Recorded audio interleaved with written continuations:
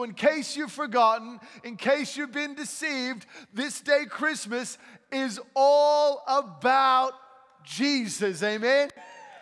In case you've forgotten, in case it's been too much focus on everything else, this is where we celebrate the birthday of the greatest God-man who ever existed, the one who came for you and me. So Merry Christmas, everybody, and happy birthday, Jesus. Amen? Very quickly this morning, the title of my message is very long. And this is what I've entitled today's message: The Unexpected Arrival of the Savior of the World that was pre-planned before the foundations of the earth. The unexpected arrival of the Savior of the world that was pre-planned before the foundations of the earth. You see, this here I hold in my hand is a Bible. If you don't know what a Bible is, this is the Word of God, amen? And we believe that this is the verbal, plenary, inspired Word of God. Verbal meaning that every word, plenary meaning in the entire Bible, inspired meaning was written by God through the hands of man under leadership and guidance and inspiration of the Holy Spirit. That every word in this entire book is true and it was written by God. That means because God wrote it, we believe it. Amen? That means because God wrote it, it's true. And in its original manuscripts, the Bible is infallible and it is inerrant, meaning without error. This is the life cheat code that God has given us. Amen? And in this book, it's made up of what we call the Old Testament and the New Testament. The Old Testament portion is the portion that was written before Jesus was born, ultimately pointing forward to when Jesus would come. Then we have the New Testament, and in the beginning of the New Testament, we have what we call the Gospels: Matthew, Mark, Luke, and John. And these books were all about the life, the ministry, the death, and the resurrection of, you guessed it, Jesus. Then the rest of the New Testament is essentially instruction for Christian living. How those who've decided to follow Jesus should conduct their worship of God and how they should conduct their lives in order to honor and be a true witness of who Jesus is. So what's the point? The point this morning is this: that Jesus is at the center of everything. The point is that Jesus is in the Old Testament being revealed and pointed to as he would come, that the Gospels were all about the life and the ministry of Jesus, and that the rest of the book was all about how those who follow Jesus should live. Jesus is the point. He is the message. He's the centerpiece of our salvation. And if you would make him the center of your life, friends, you would have the favor of God upon you. If you would make him the center of your life, then you wouldn't just have the favor of God upon you, you would have peace with God. And friends, if you have peace with God, come hell or high water, you're going to be okay. Because if the Almighty God who breathed creation into existence gives you his peace, then no matter what happens around you, it's going to be okay. You see, Jesus is the center of everything. You know, the Old Testament continually points towards Jesus. Different scholars would suggest different things, but it's safe to say conservatively that Jesus fulfilled at least 300 prophecies in his life, in his birth, in his life, in his ministry, in his death and resurrection. That he was the fulfillment of what was prophesied thousands of years before, at least 300 times. And so for the sake of time this morning, I just want to go through 4 of them. 4 of them. In 700 BC, that means before Christ. In 700 BC, the book of Isaiah, chapter 7, verse 14, prophesies this. Therefore, the Lord himself will give you a sign, and the virgin will conceive and give birth to a son, and will call his name Emmanuel. This was the prophecy in 700 BC, 700 years before the Lord. We then see the fulfillment of this prophecy in the book of Matthew chapter 1, verse 18. It says, this is how the birth of Jesus the Messiah came about. His mother Mary was pledged to be married to Joseph, but before they came together, she was found to be pregnant through the Holy Spirit. Because Joseph, her husband, was faithful to the law and did not want to expose her to public disgrace, he had in his mind to divorce her quietly. But after he had considered this, an angel of the Lord appeared to him in a dream and said, Joseph, son of David, do not be afraid to take Mary home as your wife, because what is conceived in her is from the Holy Spirit. She will give birth to a son, and you are to give him the name Jesus, because he will save his people from their sins. And all of this took place to fulfill what the Lord had said through the prophet. The virgin will conceive and give birth to a son, and they will call him Emmanuel, which means God with us. It was prophesied 700 years earlier, and Jesus' birth through the Virgin Mary became the fulfillment of what God had said. Friends, if you remember one thing today, remember this. If God says it, his promises are yes and amen. He's faithful and he can be trusted. You see, Jesus was born miraculously of a virgin. This is what we call Jesus being the incarnate deity, which means that Jesus Christ is the Son of God, and he took on human flesh and he became fully human while retaining his divine nature. Friends, you have to understand the miraculous nature of Jesus' birth is that he is fully man and fully God. He was born of a virgin who was impregnated by the great Holy Spirit. Prophecy number 1. It was prophesied that he would be born of a virgin and that his name would be Emmanuel, which means God is with us. He came down. You don't have to go up. He came down so that you don't have to work to be saved like every other religion in the world. You work, you step, you climb to appease this deity in the sky. But our God is a humble God. Our God is a loving God. And he came down and lowered himself, the creator of the universe, lowered himself to be born into a pig pen, to rely upon his mother while being fully God and fully man. Remember that Jesus came down for you. The second prophecy, also around 700 BC, is in the book of Micah chapter 5 verses 2. And it says, but you, Bethlehem, I'm not going to read that word. That word. But you, Bethlehem,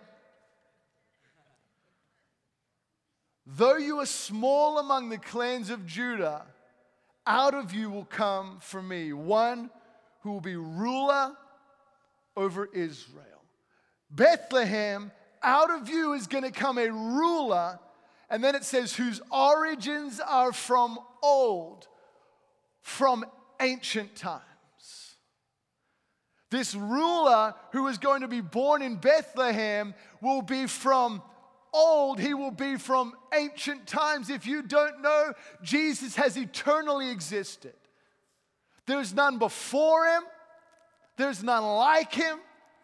He is existence. And he who is eternally existent from ancient times was prophesied to be born out of an insignificant place called Bethlehem. Matthew chapter 2 verses 1 is the fulfillment. And after Jesus was born in Bethlehem in Judea, during the time of King Herod, Magi from the east came to Jerusalem and asked, "Where is the one who has been born King of the Jews?" That's who will rule over Israel. "We saw his star when it rose and have come to worship him." When King Herod heard this, he was disturbed, and all Jerusalem with him. When he had called together all the people's chief priests and teachers of the law, he asked them where the Messiah was to be born. "In Bethlehem in Judea," they replied, "for this is what the prophet has written. But you, Bethlehem, in the land of Judah, are by no means least among the rulers of Judah, for out of you will come a ruler who will shepherd my people Israel." 700 years before Jesus, it was prophesied that he would come, that he would be called Emmanuel, and he would be born of a virgin. 700 years before Christ was born, it was prophesied that he would be born in Bethlehem. So 700 years earlier, two different prophets spoke out under the anointing of the Holy Spirit and declared that he'd be born of a virgin and that his name would be Emmanuel, meaning that he would be God with us, and that he would be born in Bethlehem. And there it is, fulfilled in the book of Matthew. The third one is in 700 BC, the Isaiah prophesied again. Verse 35, it says, "Then the eyes of the blind will be opened, and the ears of the deaf unstopped. Then will the lame leap like a deer, and the mute tongue shout for joy. And water will gush forth in the wilderness and in the streams and in the desert." Isaiah was prophesying that when the Messiah, that when the Savior comes, he would do mighty, miraculous works, specifically in the area of healing the sick. Because our God is a healer. But this wasn't just prophesied, it was fulfilled in the book of Luke 18. We see that the blind will see. He says, "What do you want from me?" "Lord, I want to see," he replied.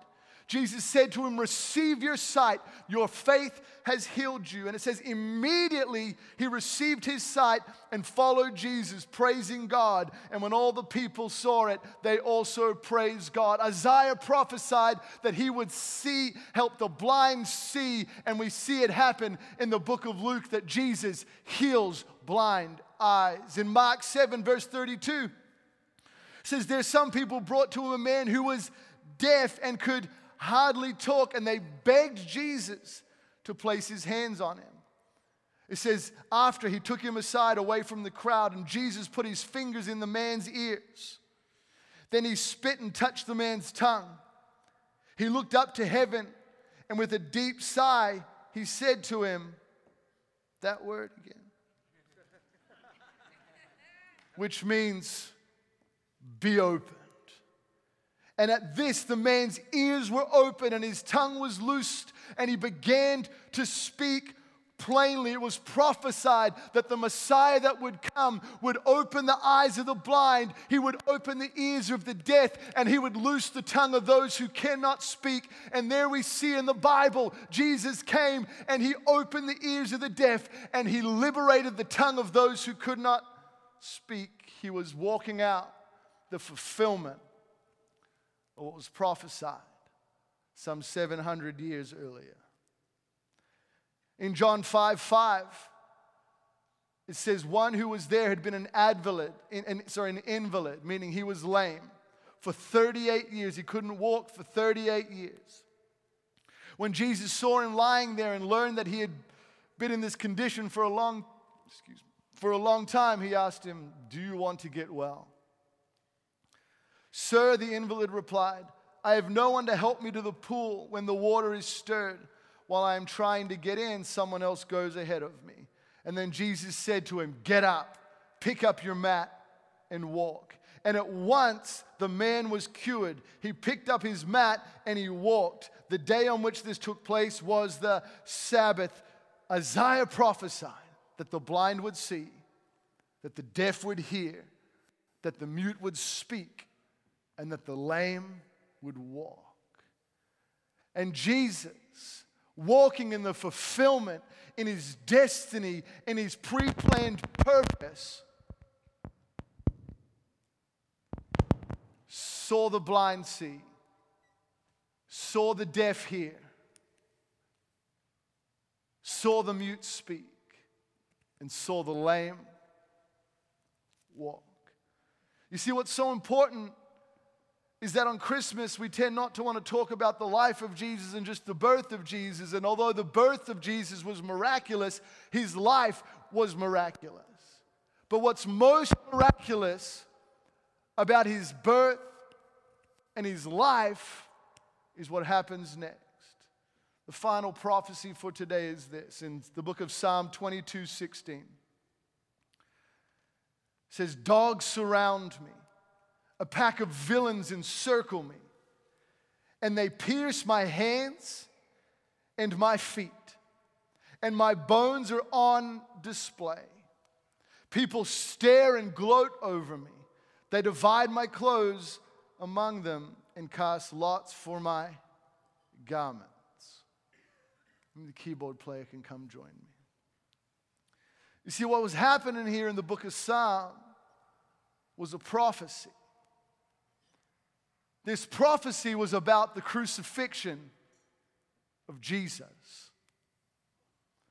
In Mark chapter 15, verse 24, we see it. It says, "And then they crucified him, and they divided up his clothes, and they cast lots to see what each would get." You see, this passage in the book of Psalms was some 1,000 years before Christ came into the earth. And what was being prophesied was not that just Jesus would die, but also that crucifixion, the form of death, would come into play. You see, 1,000 years before Christ, this psalm was written. But only 600 years before Christ did the Persians actually invent the crucifixion way of dying.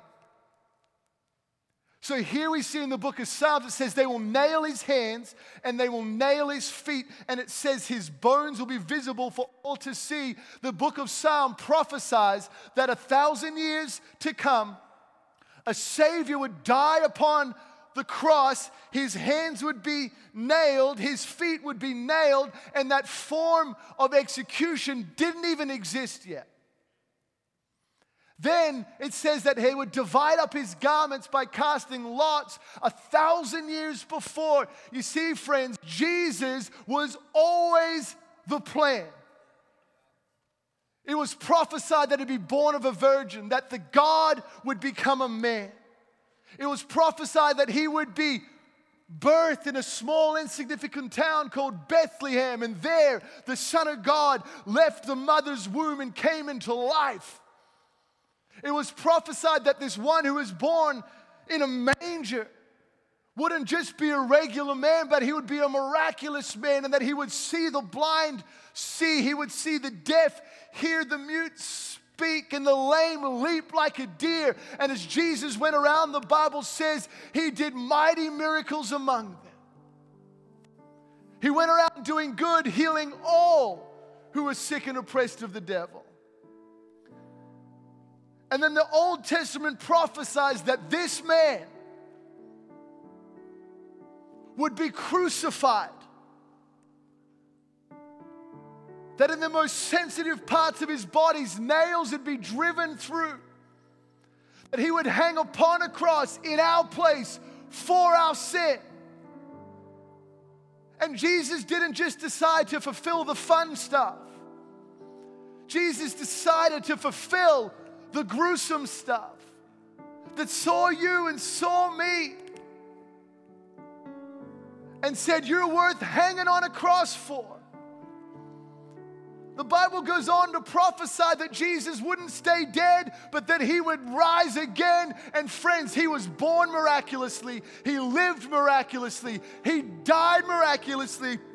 And he rose again from the dead. Friend, it's not just about the birth of Jesus. It's about Jesus. And he came into the world to give you and me hope again.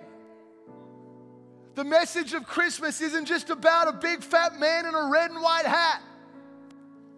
It's about Jesus. It's about the Savior of the world who unexpectedly turned up in the womb of a 16-year-old virgin. And although unexpected for Mary, it had been planned before the foundations of the earth. Your salvation has been planned before the foundations of the earth. Because Jesus was always the plan for you. And I don't know what got you in the room this morning. I don't know why you're sitting here this morning. But maybe you have an unexpected arrival of the Savior in your life today that was planned before you even were thought of. Because it's the unexpected arrival of the Savior of the world that, as we can see over 300 times, was spoken of. That Jesus was always the plan. Always the plan. I'm going to read one more passage of Scripture in the book of Luke 2, verses 8. It says, and where the shepherds were living out in the fields nearby, keeping watch over their flocks at night, an angel of the Lord appeared to them, and the glory of the Lord shone around them, and they were terrified. But the angel said to them, do not be afraid. I bring you good news that will cause great joy for all people. Today, in the town of David, a Savior has been born to you. He is the Messiah, the Lord.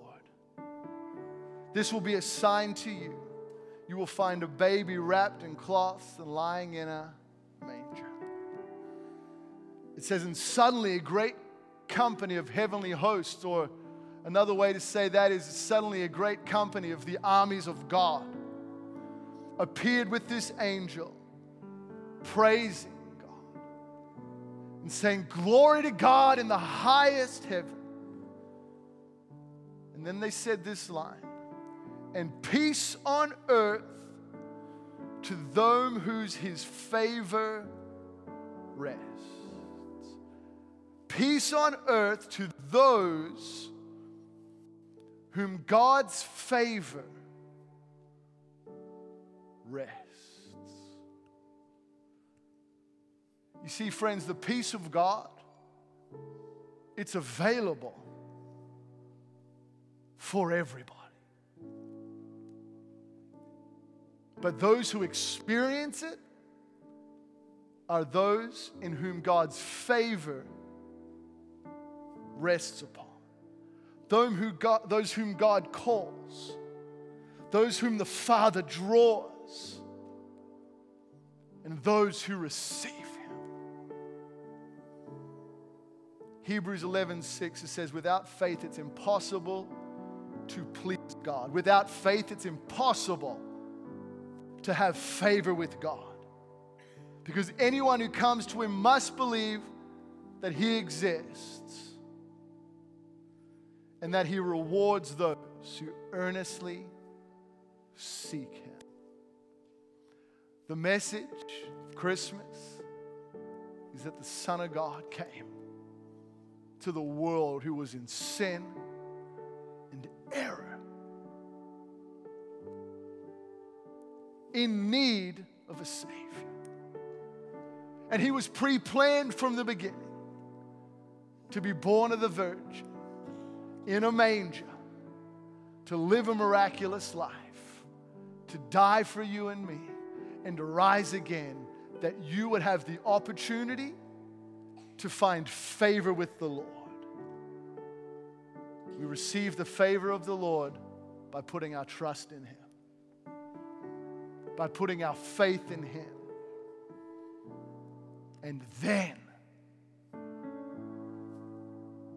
those who have favor with the Lord will have peace with God for all of eternity.